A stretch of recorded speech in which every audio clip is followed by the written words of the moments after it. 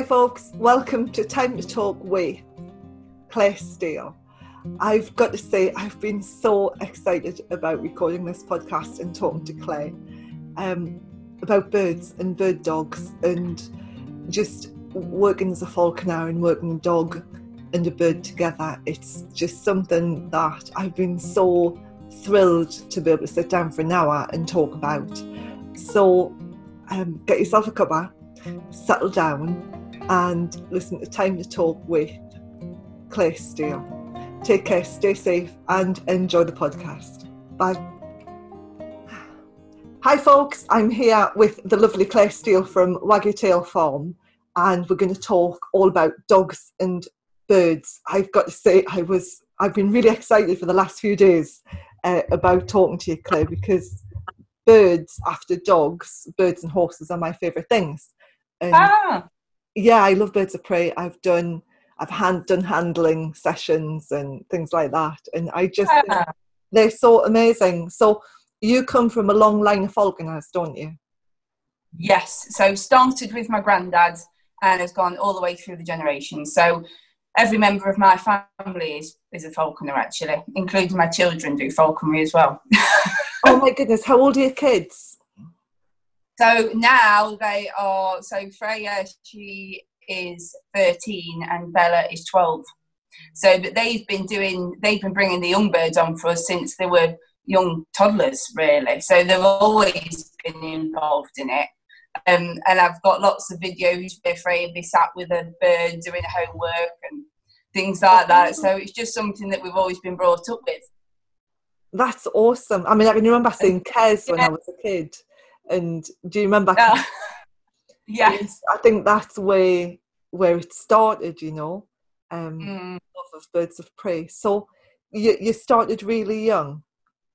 Oh yeah, I mean, I cannot remember. I mean, I can never remember not having birds, to be honest, and my girls won't either. It's just something that we've always had in the family, and the collection's just grown over time, really. And the range of birds that we do is grown over time. So, but we absolutely love it. It's something that we're really passionate about, and something that we've always done. It's always been our family thing. So, it's important to carry on that tradition for us. And like I say, my brother's children, they do falconry. I mean, little Alfie, he's nearly 5 now, and he's starting to handle the birds and things. So it's just something that will always go down generations for us. That's awesome. So have you got, what kind of birds have you got? I know you've got birds of prey, but what breeds? We've got a big range, because we have 86 in the collection. So we've got eagles, we've got falcons, hawks, owls, a wide spectrum. We've got hybrids, so crossbreeds. Carl, my partner, he runs a breeding program. So we breed birds for racing and abroad and things like that. So we have a very wide range of birds here. Wow, what eagles have you got? We've got golden and steppe. Oh my goodness. Yeah. I'm just sitting here like mouth open going, oh my God, you've got eagles. Yeah, my dad, he's got a cara. He likes to do, he's taught that to do all sorts of tricks. They're very intelligent birds, so he's done all sorts of tricks with that one as well. But they're just brilliant, and I think if you can have them and give them an outlet for what they do in the wild, then I think that's how it should be. We're not ones for just keeping birds for the sake of it. I think they should have an outlet for the natural behaviours, the same as I think dogs should. So we thought to keep that. They are very much, especially when the young birds, very much part of our family. Before they fledge, they're roaming around the farm, just walking around the farm, getting used to everything. So they're around the dogs all the time from being young chicks, and they just roam around freely as they want to, until they start fledging, and then we start looking at putting a little bit of controlling, so we're not having to chase them around and start the training then. But before they start their training, they're free to just, chill out on the farm and roam around, and they just follow us around. Oh my goodness, that's just, my head's just going tick, tick, tick, tick, tick. So when I was little, I was a horsey girl, and you see all of these I don't know how old you are, so I think we're a completely different generation, Claire, but I grew up on like Sunday afternoon matinee films, you know, Danny Kaye and Bob Hope and all the other quite blank, so you probably got no idea what I'm talking about. But things like Danny Kaye, you know, and The Court Jester is what I'm thinking of, and you would see these really lavish productions and very, you know, musical and quite twee looking back on them, but amazing. And they would always have the gentry on horses with a bird on their arm, you see, a hooded bird on their arm. Yes. And the men would have these big manly birds and the women would have these little birds. And so where does all of that come from? Before we move on to dogs and birds, but you know, because I've always thought, oh God, it would be amazing to ride side saddle on a horse and have a bird on my arm.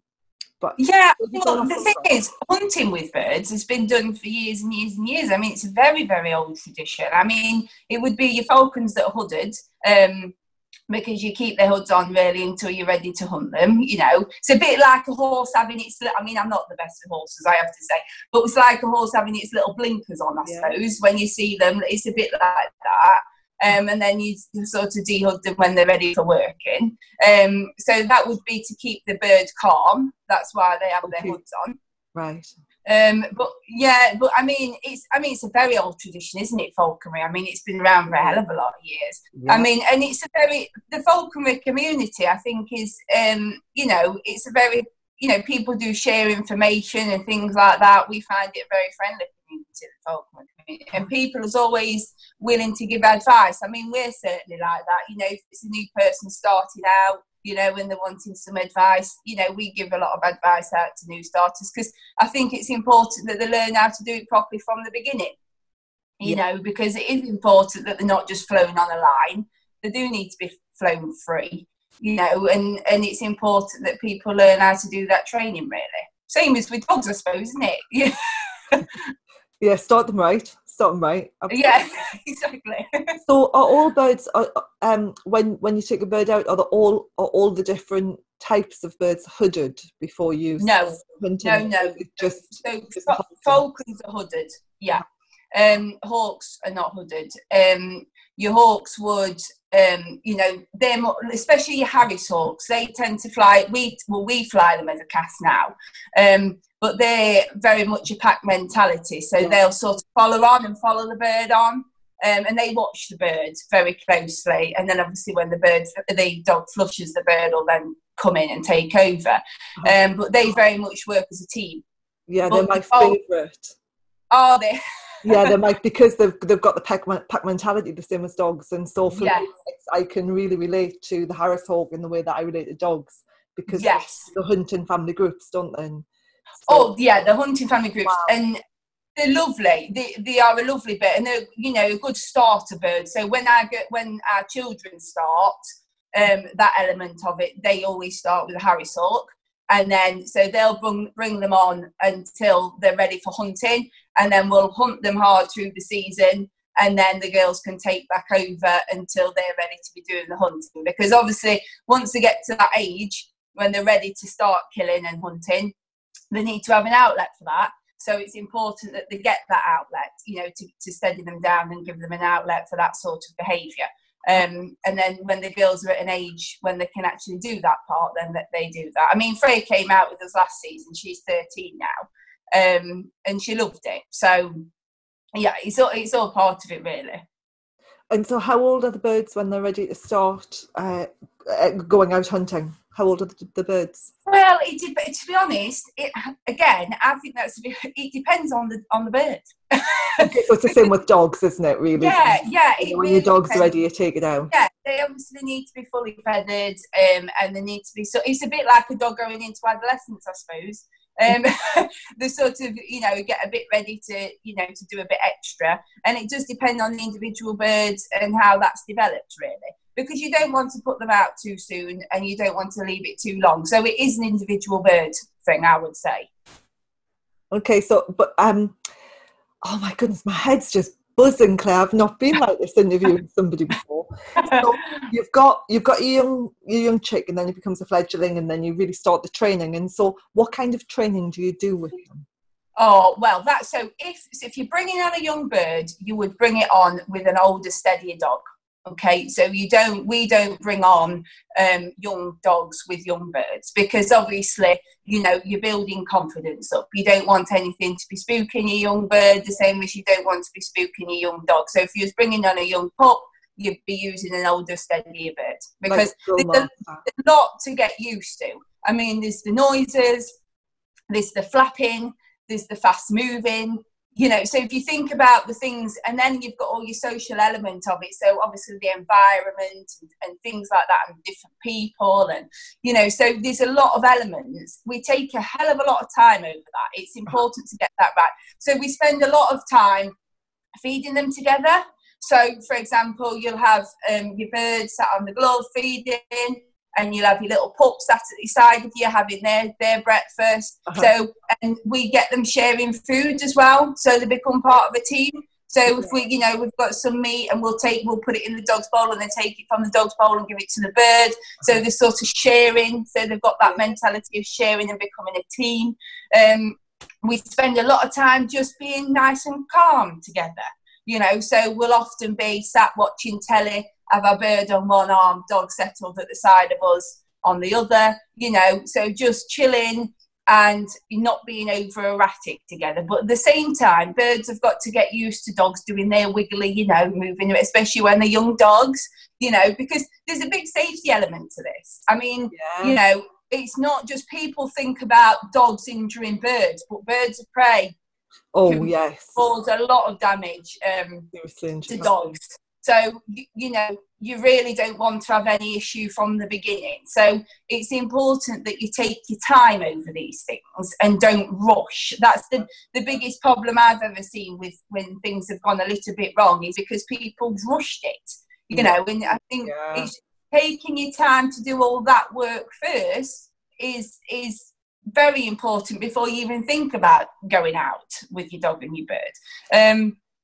So I do a lot now. I mean, obviously, when I was growing up, there was a lot of the traditional methods of dog training. You know, that's how it was done, you know, when I was growing up. And then obviously since then things have developed. I mean, I do a lot of placement board training now with the young dogs, you know, and just teaching them to be still around the birds and things like that. So that development of them together is something you've really got to work on. They've got to have a super bond, you know, and they've got to be a lot of trust there before you can work them together.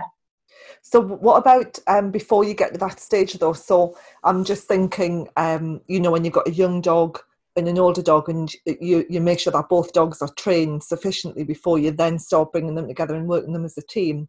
Is that true? You do a lot of work with a bird before you consider bringing it to the dog, or is the education done alongside the dog, alongside the schoolmaster dog? Yeah, so it's done alongside it. So if say you've got your young pup, young spaniel or HPO or whatever, then we would be using the older, steadier birds that's got some experience of working with dogs anyway. That's to grow that dog's confidence. Yeah. Because you don't want one that's super duper noisy or anything like that. And obviously your imprint, so your hand raised birds, they are very noisy until they've been hunted hard, and then they start to quieten off. So you wouldn't want to be using a very noisy bird with a young puppy, you know, to start with. So you want a nice sort of well-rounded bird to be starting with. And it's going to be nice and steady. It's going to grow that puppy's confidence. But at the same time, that's how I would work with a young bird and a steady dog. You don't want to have a young bird and a dog being all erratic around it straight away. Do you know what I mean? You've got to build that up. So that's how we do it. We would never do young dog and young bird. I think that's but not so much, but it's sort of a bit of a misunderstanding, I think, that we've seen quite a few times, because people will get their bird and they get the dog and they're like, right, this is what we're going to do. But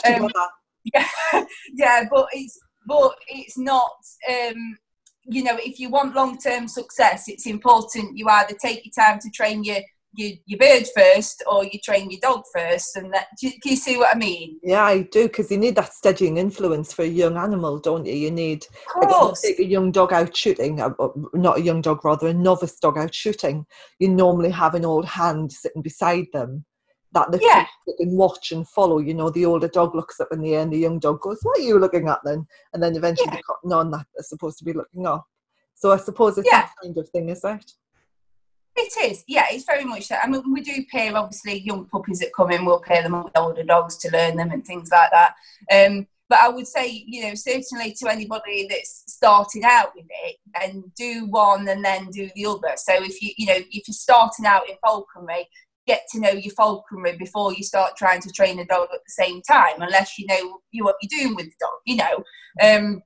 Because both elements are very tricky, and it's something that takes a lot of time, and you need to take your time over it to make sure that there's no accidents when you're out and back. Because it's very fast when you're out there working. You know, your dog has certainly got to stop when you blow that whistle. Do you know what I mean? You don't want it running in on your birds and things like that. So, you know, it's important, because when it's all fast moving and that dog flushes and that bird's in, you need to know 100% that dog's going to stop, unless you're going to release it to go with the bird. So sometimes, because sometimes, especially falcons, can travel long distances. So some people will have their dogs running in with their bird. The bird will take the kill, and the dog will sit at the side, so watching over the bird, you know, against predators and things like that. So the element of training. And that relationship, I mean, I can't say that relationship between that dog and bird, you know, has got to be so strong and trusting that before you even think about, you know, involving any sort of game or anything like that, because obviously pack mentality can take over if you're not careful, you know. And then you've got the whole resource guarding issue as well, haven't you? Exactly. Yeah. So it's important to, you know, to take your time and work it through and make sure you've got all your training. It's like with your HPR, your pointers, you know, you need them to hold a point for a long, long time. If you know, you cast your bird up and that bird's waiting on, you know, that dog's got to wait until that bird's ready to strike. You know, so they've got to hold for quite some period of time. If your dog's working at great distance, you know, sorry, that's the phone. You've got to be able to hold that point, you know, for a long period of time until your bird casts down to take the game. So there's a lot of steadiness involved, and there's a lot of making sure that they're definitely, you know, listening. We have trackers on the birds and the dogs as well, because, like I said, they do travel. So the birds have little backpacks on. Oh wow! Okay. Yeah. So they have little backpacks on, because obviously they can travel some distance. So we always make sure they've got trackers on, and the same as the dogs do as well. And also fitness-wise, you know, your birds have got to be super duper fit.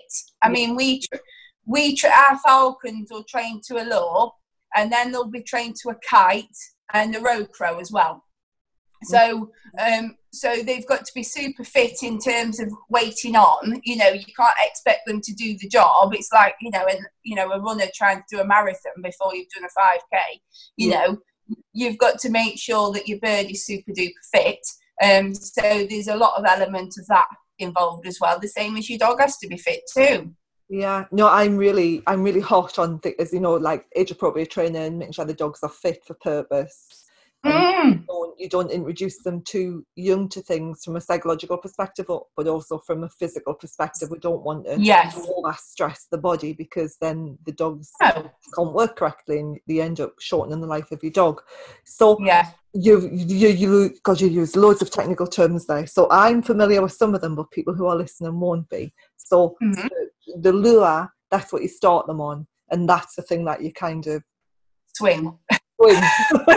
Swing, and then there's a hole or something when you release it. So you tell me about the lure, because I know people are starting to use lures and flirt poles with dogs. Yes, and they don't necessarily understand how they work. Certainly in relation to like HPRs, you would use a lure or a flirt pole very differently with a HPR to what you would with like a German Shepherd, for example. So how would you? What's the point of the lure for the bird as well as fitness? Because you just mentioned it from a fitness perspective.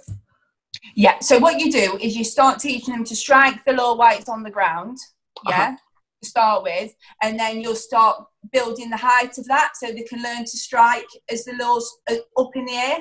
Right. So it's teaching them to catch on the wing. Yes, because if a parent bird was teaching a young bird, what they would do is the parent bird would go up, and drop the food, and the young bird would come in and catch it. Okay. So what we have to do is simulate that.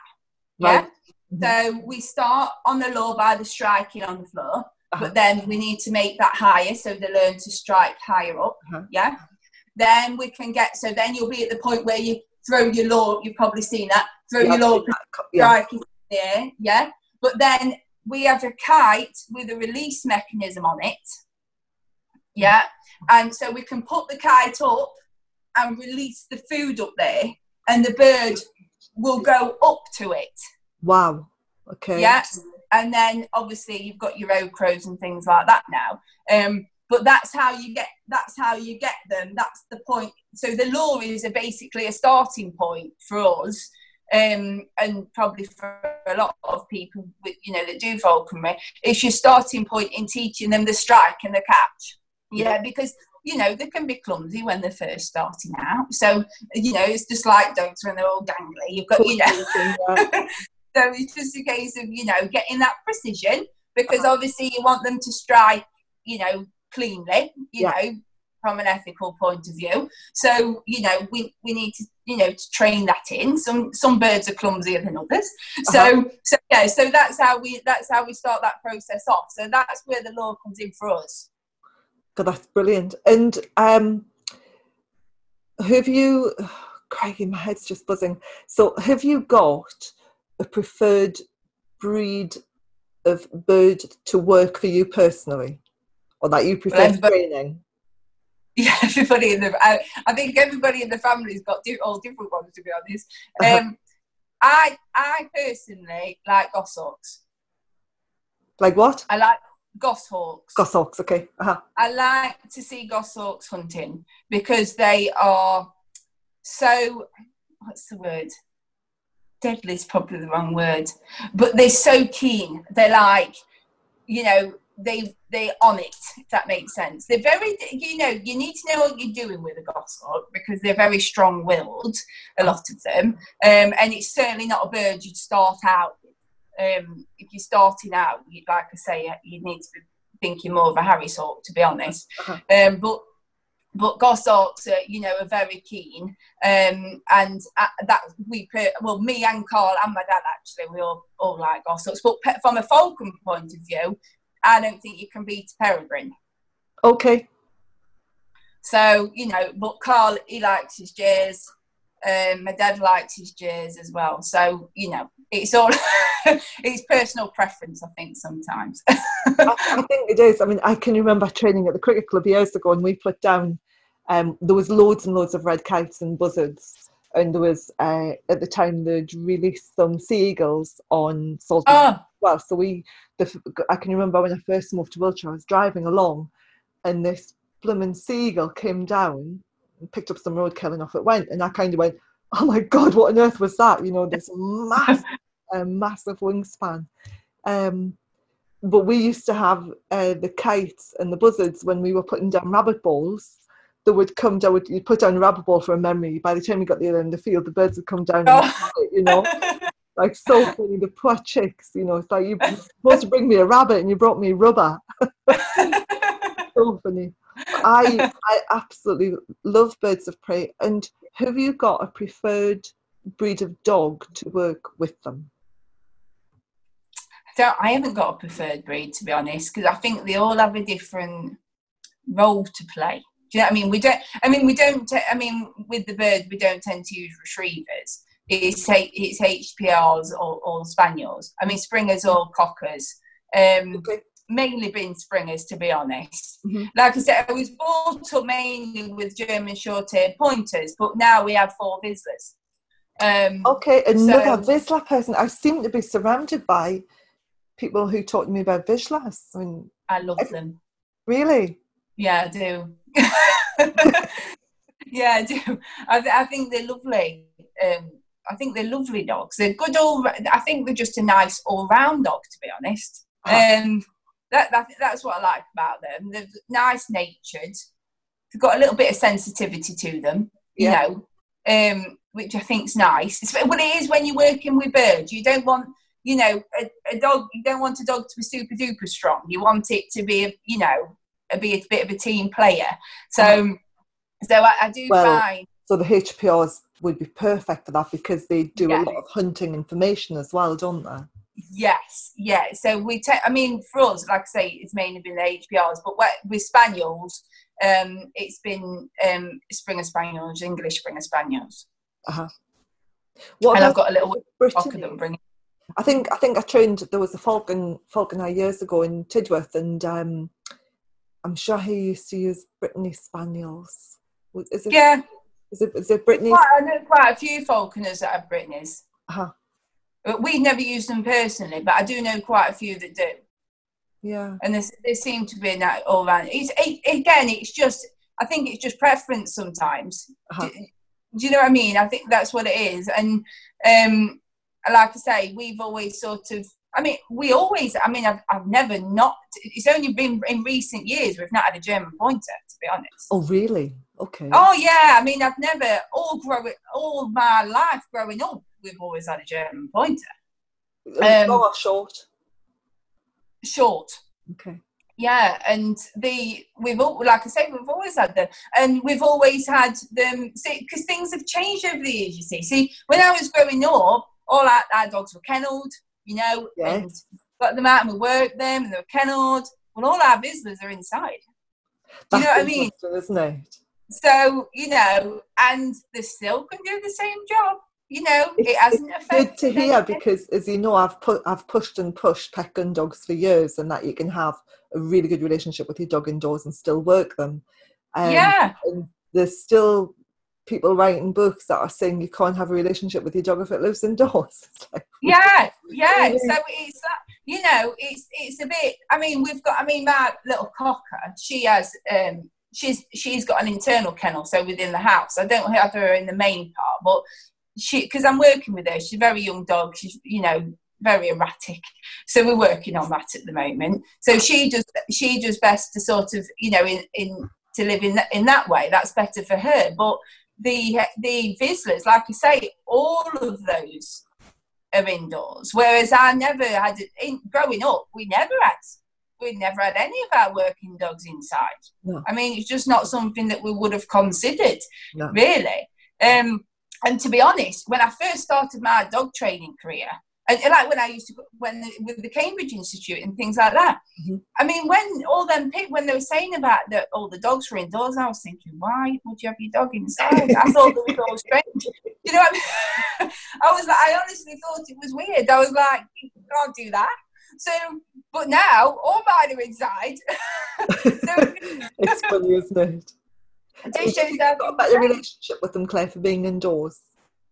Yes, I think especially with HPRs. Yes, I think with the Cocker, I think I have a better relationship with her. That she has like I say, she's still in the house, but she has a playpen area and things like that. She's running around in daycare at the moment in a sandpit. That's what she's doing at the moment. So she has a very active life.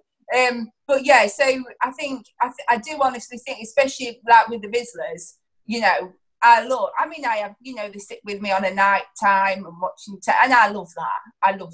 And, and when we're bringing on the young birds and we can sit and we can have the birds in there with us, and, I think you have a lot more time with them because you spend time in the house, don't you?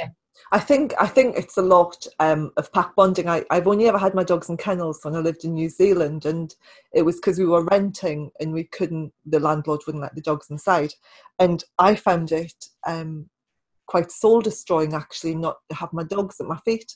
And I don't know if you can remember Angus from the call. Yes, I can. And he hated being in a kennel. He got quite depressed not being close to me, but he was an indoor dog before he was an outdoor dog. And, right.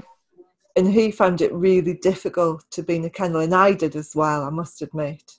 I found it quite difficult having them in kennels. But I understand the cocker thing, having like an indoor kennel or a room away that the dog goes to, because they never stop, do they? They're constantly just either looking for no. I mean, I'm doing a lot of work. Yeah. I mean, I do a lot of work with her on just training her to be still at the moment, just be calm. But she's got, obviously, everything overstimulates her. So, you know, when it comes to pairing her with the birds and things like that, everything in the house is just so over arousing for her. Do you know what I mean? And if I didn't have other dogs, if I could just concentrate on her, you know, and you know, over a long period of time, yes, obviously you can train it in and everything else, but for her, I just think for that particular dog, it's the best setup. Does that make sense? And she would get a lot more out of her training. And like, for example, like I say today, because we have a daycare facility that runs on the farm. My mum runs that, and our daycare it's not just a free for all dogs run around and everything else. We're not one of those daycares. But it's with my mum's got a beach area set. My mum used to work in a nursery, so she very much sets it up as if she was setting up a nursery. So all the stimulation, sensory stimulation. There's a whole beach area out there. They've got a sand pit, water sprinklers. We've got a sniffy corner. So she's out there enjoying all the activities and learning her social skills with the other dogs and things like that. And then she'll get rid of some energy, and then I'll bring her out and do some training, some placement board training. I'll sit with her with the bird for a little bit. And do you know what I mean? So we structure the day like that. Whereas I find with my Vizzy, especially like my one that's 3.5, he's happy to be in the house, have a little blast, you know, on the big field, then do some work with birds. Do you know what I mean? And that works best for him, you know. So I think they're all individual, and I think you've got to adapt to that, haven't you? You definitely have to adapt. I mean, I've had different. I've only very rarely had more than one dog of the same breed at the same time. I've always had different breeds in the house. And you do, you know, when you're handling a supercharged high energy dog, and then you put that lead down, and then you pick up a very calm but very sensitive dog, and then you put the lead down, pick a different type of dog up. And you definitely have to, you can only ever work with the dog at the end of the lead, and you've got to adapt your training style and your mannerisms and your energy levels as well to complement the dog at the end of the lead. Yeah, definitely. Definitely no one size fits all. Can I ask you, because although I'm passionate, absolutely passionate about birds of prey, and as I say, there's a World of Wings is just up the road from me, Cumbernauld, and I'm a frequent visitor, I'm a frequent flyer. Whenever I can get up there, and they fly things like vultures, and it's just having a vulture down over your head, you know, is quite incredible. And I just find it absolutely fascinating, but I know nothing about working with them, or definitely not working with them with the dog. And I don't want to go on to dogs as well, because I know you do dog work away from birds as well, don't you? You do regular training as well. But before we go on to that, can I just ask you, what happens and how do you call it? Because I would say I'm going picking up, I'm going shooting. What do you call it when you're going out with your dog because there's no guns? And we just say we're going hunting. So you're going hunting, and so how does it all happen? How does a day unfold? So if I was going picking up, you know, the beaters would go off first, and then they'd beat the birds forward, and the guns would stand because I do driven shoots, and then they would shoot the birds, and then the dogs would pick them up. And so how does the day unfold with the birds? Starting from you're getting in the car, what happens? Right, well, you get in the car, but behind that, obviously, you make sure your bird was used to a car and things like that. So we've got a fully trained dog and a fully trained bird. So we're not cutting any corners. We've spent ages developing the bond between the dog and the bird, and they're both trained individually and they're trained as a team. Yes. So the first thing we do when this is how things have changed as well. See, traditionally, when we used to go out, you'd expect the dogs to go straight into the environment and be working straight away. Yeah. But what we tend to do a bit now is you get there and you just let them take in the environment a little bit. Let them settle in a little bit. Calibrate yours. Yeah, let's just, take in the environment, think about what we do in a little minute, get the silliness out, and then start working. So I actually think that first initial part of settling in is quite important. And you tend to find you get a lot more kills if you allow that to happen. Yeah. So that's what we do when we first get there. So we just, have the obviously the bird on the glove, and the dog will be sat at the side of us and let them just take it all in. Yeah. And then, so depending on what you're working, so if you was working a falcon, obviously you've got to think of the weather and the thermals and things like that. So if you was working a falcon, you would send your bird up. Yeah. So you'd cast your bird up and let that start, rising and things like that, and let it be waiting on. Yeah. Then you cast your dog off to hunt. So you'd let your dog be starting hunting. So if you was working a HPR in this instance, obviously you cast them off to hunt and let them get on with the job. Very much, we don't tend to interfere too much by that time. Obviously the dog knows how to hunt. You don't need to be over handling. Let them get on what they're bred to do. Yeah, I know I see a lot of people that like to handle, but I think it's important that you let them get on with it. Yeah, because they do know what they're doing by this point. And then what you do is your dog would come on point. Yeah. You'd then obviously be paying attention to what your bird's doing. So if your bird's ranged out a bit too far away from your dog, you want to be calling your bird in a little bit back closer. Yeah. So it's paying attention to what's going on a little bit. Use a whistle for the bird. So we whistle for the birds. Some we do. Some will use verbal. Okay. Yeah. So that's variable. So your dog would be on point. Yeah. You'd make sure your bird was ready, waiting on. Yeah. You'd then ask your dog to flush up. You would then send your bird in and stop your dog. Wow. So it's got to be, but that's what I mean. See, it all happens very quick.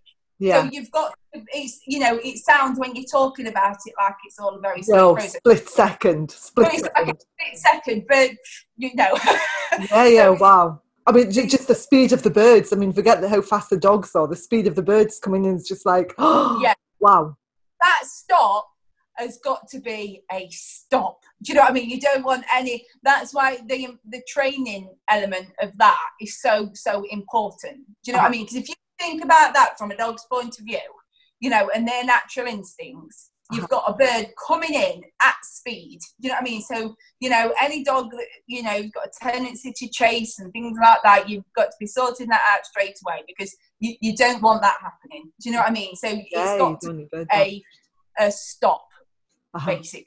Yeah. Now, if I've got a dog there that's a keen retriever, I will then let the obviously the bird get the kill, but then I might put a retriever out, over there for the dog, as a reward, so because some dogs, they're happy just to hunt and point and flush. Do you know what I mean? That's what they just like doing that. But you get the odd one that really, really likes the retrieve. Yeah, so I think if you've got a dog like that, you don't want them to lose momentum with that. No. So then, we'll put a retrieve out and let them have a little retrieve for all that work that they've done. And then what do you do? So the bird's made the kill, the dog's got a retrieve. What do you do? Do you go over and take the kill off the bird, or what happens next? Yeah, so you don't. So with falcons, they obviously, and hawks, they have a crop. Yeah. So if you don't want them to be eating all the way through the day. Yeah. So what we do is we'd swap them back. So you don't take your kill away from your bird because that's going to get you into trouble. Yeah. So what you do is you swap it. So we'd have the glove and have a little bit of food on the glove and swap it. Yeah. Yeah. So because, especially a goshawk would have no problem with you, coming and giving you a little jab just because you took its food off it. So you need to, you need to make sure that you've got that balance right because they've got to trust you. So we do a little swapping. onto the glove. Uh-huh. And then obviously by this time your dog's done the retrieving, you've got the dog sat up at the side of you, and then you've got your bird away, and then you're ready to go off again. That is amazing. So what do you hunt with them, Claire? So depends on the bird. So the falcons, it's all your sort of game birds, so pheasant, partridge, depends what land we go to and things like that. With your hawks, we'll go rabbiting. Uh-huh. You know, because hawks and they'll have no problem with your rabbit. So with hawks, we tend to go out rabbiting with them. Okay. And it's all food for the birds. So that's what they're hunting for, the food, like the wood in the wild. Uh-huh. And would you ever take, the pheasant and have it for your dinner as well, or is it going straight back to the birds? No, we always give it to the birds, to be honest. They hit it so hard. I mean, it's...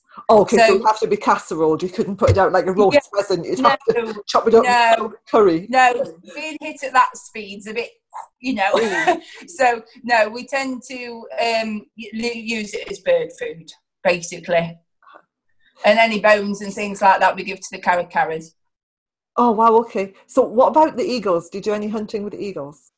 No, because we've not really got enough ground up here for the eagles, to be honest. We fly them, obviously, but we don't hunt with them here. You're in Scotland, aren't you? So you'll have loads of ground up there. But no, we don't. I mean, the eagles mainly is a breeding programme that we run with them. And we do fly them free, but we don't hunt them.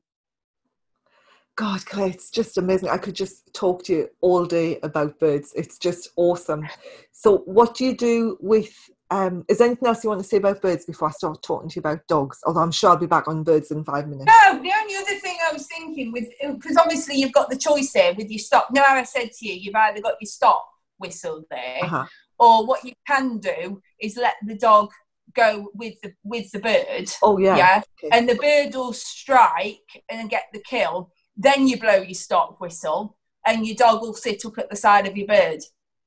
Okay, but so is your dog still moving as the bird comes in for the strike? Yeah, so it's sort of alongside each other sort of thing. And then your bird will strike and you blow your stop. And that is a respect and a trust thing, is that? Do you know what I mean? Because, your dog's going to let your bird have that kill. Yeah. Isn't it? Do you know what I mean? And that dog's really got to listen to your stop whistle and say, actually, that's not yours. Do you know what I mean? So that's a real team effort, is that? It's so lovely to see that happen because that's such a respectful thing. Do you know what I mean? Especially like when, your bird's eating and you've got your dog sat up at the side. Yeah. I think it's lovely, that. It is, it's amazing. And the bond that between the dog and the bird and the respect between them to be able to do that. I mean, I've been on shoots where, there's a bit of argy-bargy over birds. So when you're picking up at the end, you're sweeping up the field and two dogs get to the same bird at the same time. And there's a bit of, back off kind of thing. Yeah. And you can't have that with a dog and a bird because they would both be... Well, yeah. Yeah, and that goes back. That's all about your early training and your time you spend with them as a team. That all comes from that element, and that's why it's so important to take your time over that. My goodness! So how long would you be working the birds? Years, like year-wise. What's their working life consist of? So they go through adolescence and then you start training them and then you have them solidly trained, ready to start hunting. How long would the birds hunt for? Because generally we'll work dogs until, depending on breed, you can have a Labrador out for an occasional drive when they're 14, just to keep them happy and keep them contented. And so, how does that work with the birds? How long do they go? However long the bird will go for. However long they're happy to keep going for.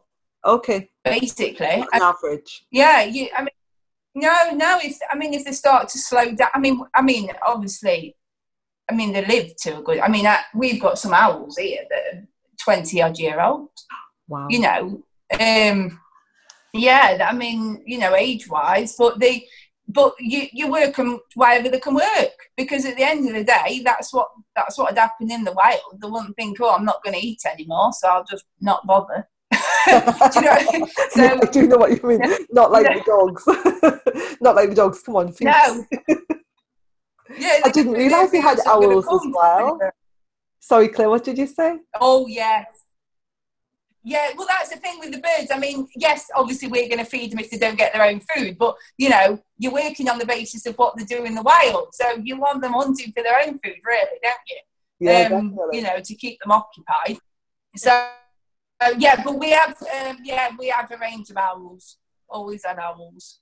Oh, how amazing. So do you do anything with them? Do you use them for displays, or do you, is it? We used to do a lot of displays, but now obviously we've combined, we bought the farm, and we're doing mainly all of that now. So the owls obviously get flown every day. But training an owl, training a hawk and a falcon is quite different, because owls don't have a crop. So the food goes straight into their stomach. So your training time is very small, because they just get full very quick. Yeah, too many treats and game over. Yeah, they're like, no, I'm not moving now, I'm full. So which is fine. So they tend to be a little bit more stubborn as well, to be honest. But they're very sociable. I mean, you know, our girls, I've got pictures of my girls, you know, and they have the little dolly pushchairs, and they've got the little owl babies sat in there, and they're walking them around, and, you know, it's always good at show and tell. You know? I bet. What have you got? Oh, here is an owl. And I've got a little hamster. Yeah, but I think it's a brilliant experience for children. You know, the education side. I mean, we've always been big on the education side of things. We've always gone into schools and educated children on birds of prey, and, you know, because like I said to you before, it's very important to us that you don't just have a bird for the sake of it. Do you know what I mean?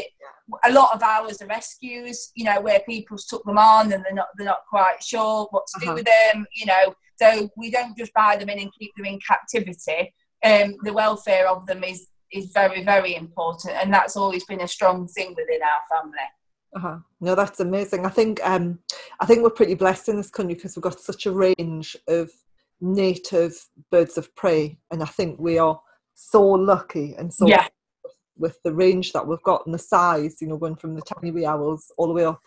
I did, as I say, I do like going to watch these bird of prey displays, and there was one that I went into years ago at Tidworth, and I can't remember the organisation down there. It's in Andover. It's a really big bird of prey centre, and they did at Christmas. They did Owls by Moonlight, and that was fantastic. And it was a night moonlight, so it was a nighttime event in the winter. It was bloody freezing. They had the owls coming out by moonlight. It was just like a couple of spotlights, and that was amazing. And they did it to classical music, and it was so eerie because you can't hear them, and they're just like ghosts appearing on the field. It was stunning. And I've handled eagle owls. Yeah. So I do like owls. I just love birds of prey. I'm so I'm not normally this scatty, but I'm like, oh my god, this is so good. This is so cool. So, I know. I could just sit here and go, tell me about birds. They're awesome. So what about the dog side? So you do things away from the birds as well? Yes, we do. So I do behavioural consultations. I have general pet dog classes. I have a pet dog class, but then I have a class for working breed dogs.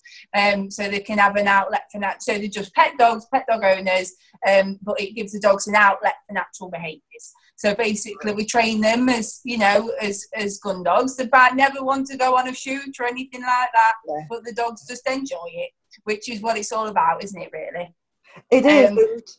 You know, most dogs, even if they go picking up or beating, you know, pretty much most of the year, 95% of the year, they are pets, and you have to get them, you know, train them in the way that their breeding dictates, and it makes them much more contented, doesn't it?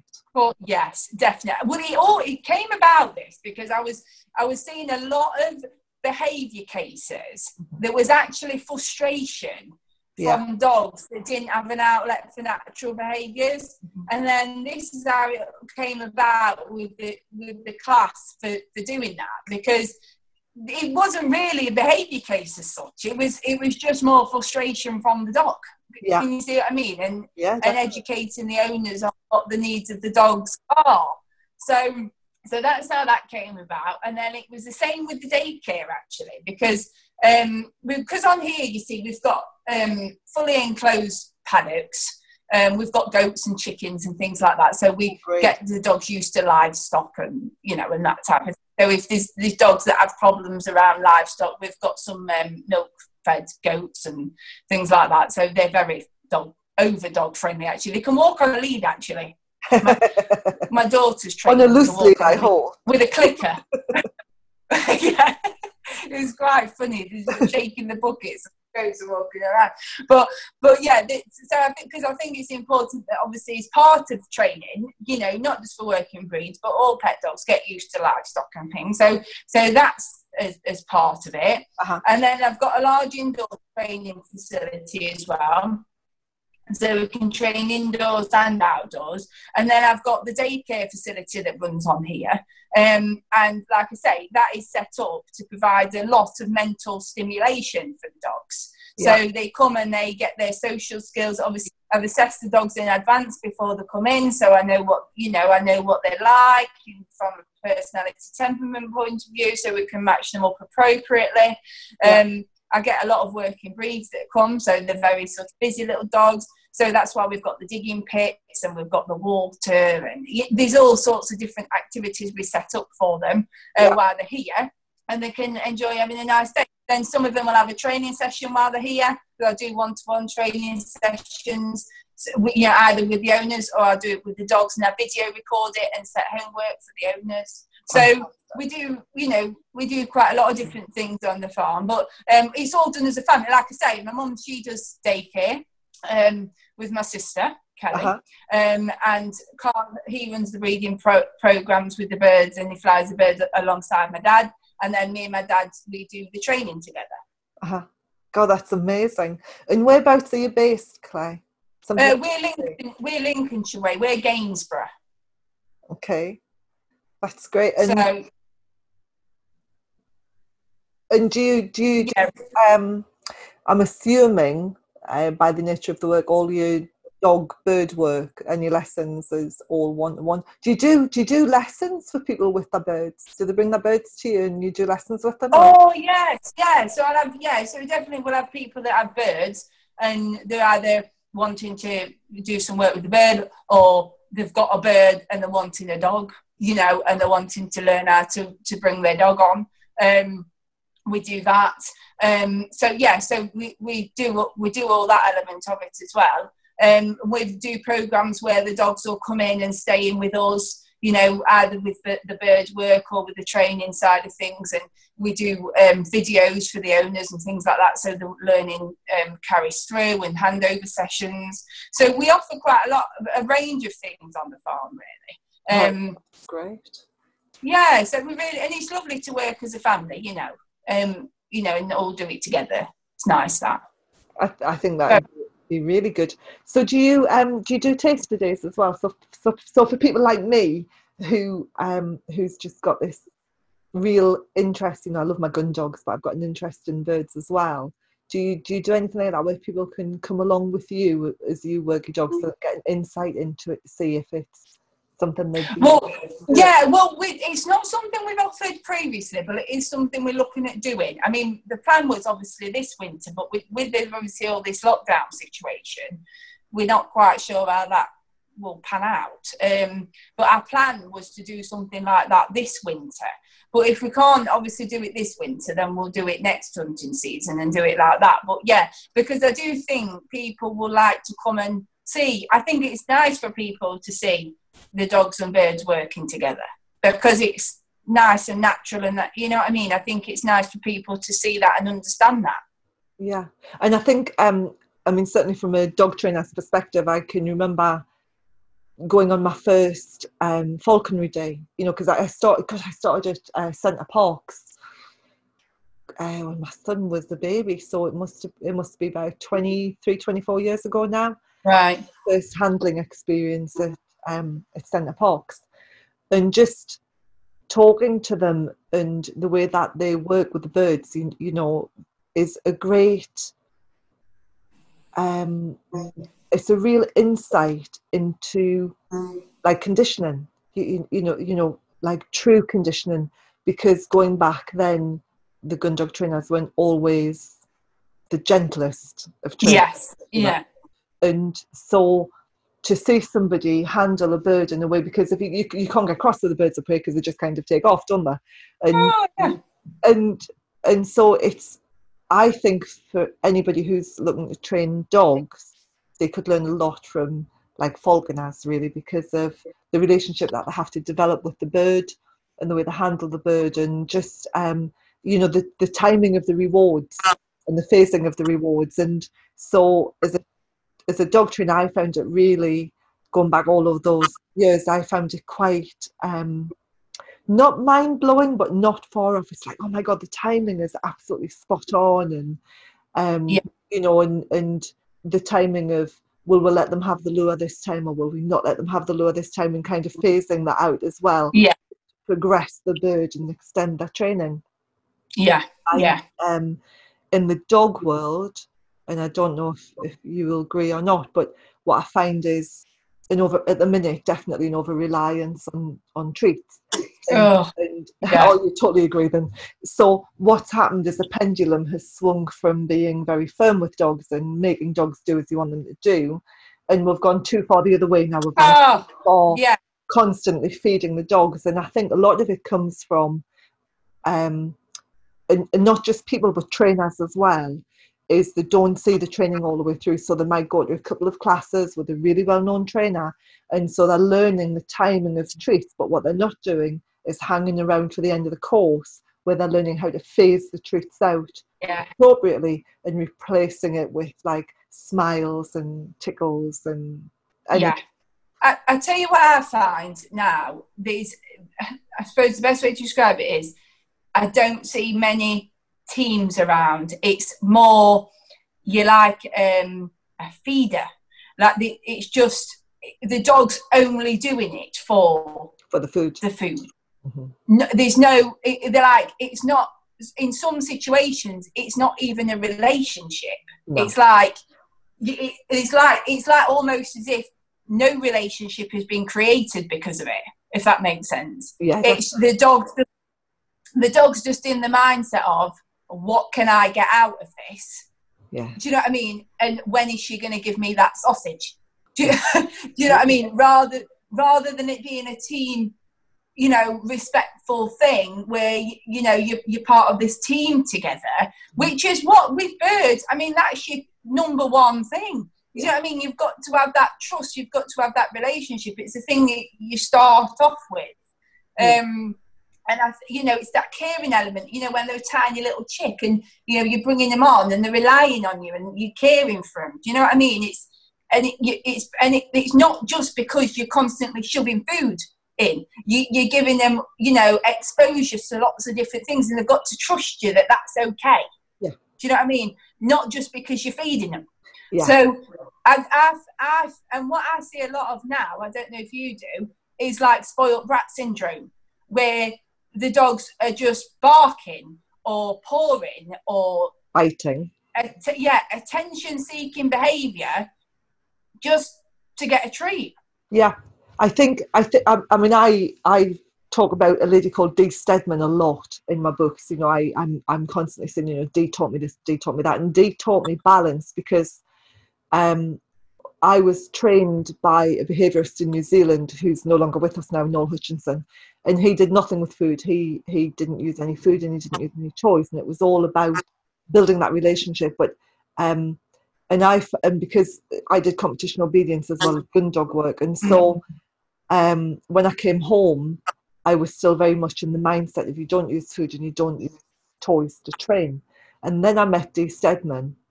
Because I did try it, when I was in New Zealand, I worked with a clicker trainer as well, and I just found it was too much food, and I found that the clicker got in the way of the relationship that I had with my dogs. And when I took Bart, my lab, with me to New Zealand, and the first thing they did was give me some mints to train with, and Bart had never been food trained, and his mind just went boom, and he turned into an absolute delinquent with the food training. And so I pulled back on the food training, and I found it very difficult to find that balance of being positive but not being permissive. And it was Dee Stedman, who is, she's a ticket handler, she's competed with Crufts with her dogs, the most phenomenal handler, and she helped me understand the importance of balance between food and toys and energy and rewards, and that you can have food rewards and still have really, really strong, immovable boundaries.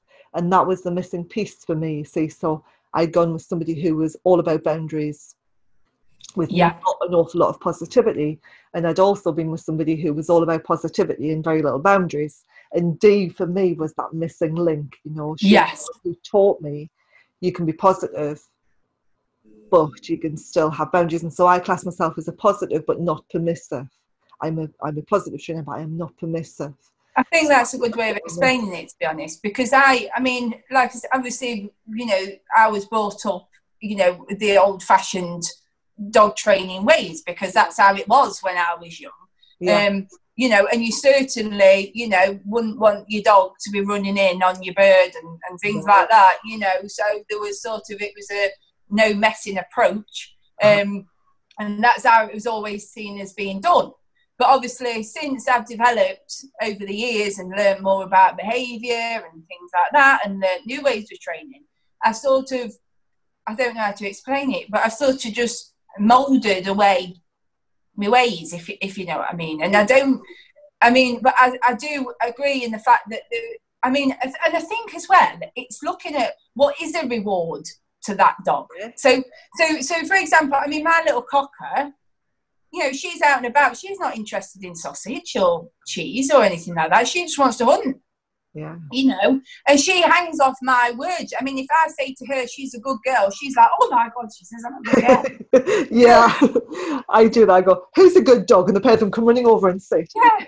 I mean, for her, that's like the most important thing. And I've built that up, you know.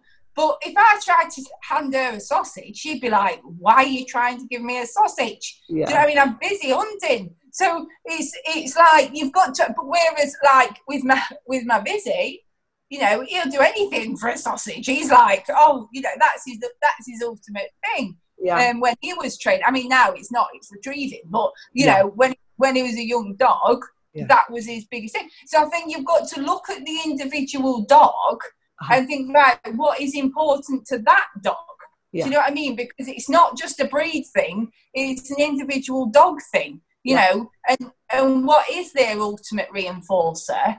And then build your bond and your relationship around all that as well. Do you know what I mean? I think it's sort of like a mountain to climb it. Do you know what I mean? But you just got to take your time over it and understand your dog.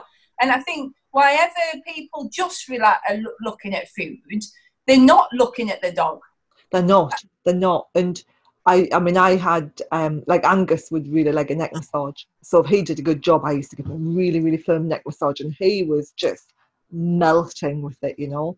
Yeah. I think as a trainer of other people like yourself, I think it's easier to get people to get the concept using a bit of food, you know, when they're first training a safe food and down. So when you're first introducing an exercise, it's easier to teach somebody else to train their dog using food to do that exercise. Yeah. But the thing that then a lot of people miss is not getting rid of the food. You know, use the food as a lure to start off with, then use it as a reward, then use it as a distraction, and then use it intentionally. And people they're not, and I don't know if it's because they're not seeing the whole courses all the way through, or there's too much social media influence. Yeah. I don't know what it is. And I think there's a lot of the dogs. It's not. No, and I think a lot of it is what I see a lot of is treating them for nothing. Oh yeah. I mean, they just I mean, from a working dog point of view, they want to do something, don't they, for a reward? Do you know what I mean? But I see a lot of people just treat him for no reason whatsoever. Do you know what I mean? So, but because they're doing that, they're forgetting to give the dog a little stroke, or, do you know what I mean? Chill out with them a little bit. Gets in the way. They're so focused on putting treats into their mouth, they're missing that. So, that bonding element of having a dog, I think. And the little nuances of behaviour as well, it's just like a look, a smile, a tickle, just that lovely eye contact with love. You just your dog and just, yeah. I mean, over the years, I mean, when I first started, like I say, when I first started the Cambridge, I mean, the fact that people even had the dogs inside was strange to me. So I've sort of had to come, I've gone sort of all the way through it, and I've had to sort of find my way through it. And there's some things where I think actually I don't agree with that, and some things I think, I do agree with. But I think it's finding your way through it all and getting the right balance for the dog that you're training. I think that's. I mean, obviously, I don't use any of the traditional methods anymore. But I'm also on the mindset that there's a lot of the situations now where people are afraid to say no to the dog. Yeah, I know. And you see a lot of behavioural problems because of that. Do you know what I mean? So I'm sort of very aware of that as well. And it's difficult as well, because on social media, if you speak out and you say, well, you should really be saying no to your dog. Oh, I can't say no. And then you have this massive keyboard warrior lashback. She's saying no. She's saying she's really evil. Yeah. All of a sudden, you're a negative trainer just by saying no. I know, it's mad. Yeah, it is something that I've sort of struggled with over the time, in sort of getting how you come across as well, because like I say, people are so quick to pull you down for it now. And I don't think teaching your dog that no is no and having some boundaries is negative. I think actually it's helpful for the dog. I mean, it is, because dogs are intrinsically pack animals, and people will be going, oh my god, it's not a dog pack anymore. And the whole thing about you're not your dog's owner or your dog's leader, you are your dog's guardian, which is something that I find, like, actually, according to the law, I own my dog. I would actually take really good care of my dog, because not only because I own it, but because I'm in charge, which makes me the leader. So I find the whole semantics about it very difficult. But when you look at a dog's intrinsic behaviour, it's part of a pack, and any animal that lives in a social group will have a hierarchy and will have rules to that hierarchy to make sure that the pack survives. Because if there was no rules, it wouldn't survive. No, and if you live in a multi-dog household, you can't just go letting them all do what they want. It's not a free-for-all. You don't. I develop. Can you imagine? With all mine, I mean, HPR spaniels. I'd have all on kids, birds. I'd be like. But they do. I mean, I've seen dogs that jump up. I mean, I saw Working Cocker once. I was sitting talking to the owner. She brought the biscuits out. Next thing I knew, Working Cocker in the centre of the dining table, eating the biscuits. And I went, oh, so this is the problem. I have to be honest, I'm a lot better at training dogs and birds than I am children, though. I'm working on that. But I find dogs and birds easier. Oh, man, I know, especially at the minute. It's been such a joy talking to you. I'm conscious that it's I could keep talking to you for another hour easily. We've been chatting for an hour, believe it or not, but I could easily talk for another hour. Well, you can always come and see us sometime. You know that, so Thank you. I was holding on for you to say that. Oh my goodness! I didn't know what I was a bit nervous, because I don't do things like this normally on the internet and things. So I didn't know what to expect, but I've enjoyed it. So good. I'm really glad. And Claire, it's just been a joy, honestly. Birds of prey. I would love to have a bird of prey. I would love to have a Harris hawk. Well, get yourself set up. We'll help you. We haven't got the room or the land or anything. I mean, I would love to. I mean, Tinto's, which is one of the Graham Hills, is only about 6 miles. And so where I used to live in Wiltshire, we were constantly having kites and buzzards over the house, you know, whereas here, because we've got Tinto, I don't see as many of the birds of prey because they're all over at Tinto hunting and thermals, you know, and so I really miss them. But I do go up to Cumbernauld and get my fix every couple of months and just sit and watch the birds of prey and watch the displays. And it's such a lovely thing to be able to get to a point where you've got your dog and your bird and yourself working as a team. It's nice to be part of a team. Do you know what I mean? And when you're out there and you're all working together, I think there's nothing better than that. Do you know what I mean? For us as a family, because the dog's got an outlet for natural behaviours, the bird's getting an outlet for natural behaviours. You're there as part of the team of it. Do you know what I mean? And I just think it's so primal. I mean, it just takes us back to where we're really, doesn't it? It's just like, this is it. But like I say, what I would say, if anybody, you know, is wanting to start out with it, just make sure you get all the information, make sure you do it right, take your time over it, learn. Don't just jump in and think, oh yeah, I want a bird, I'm doing it.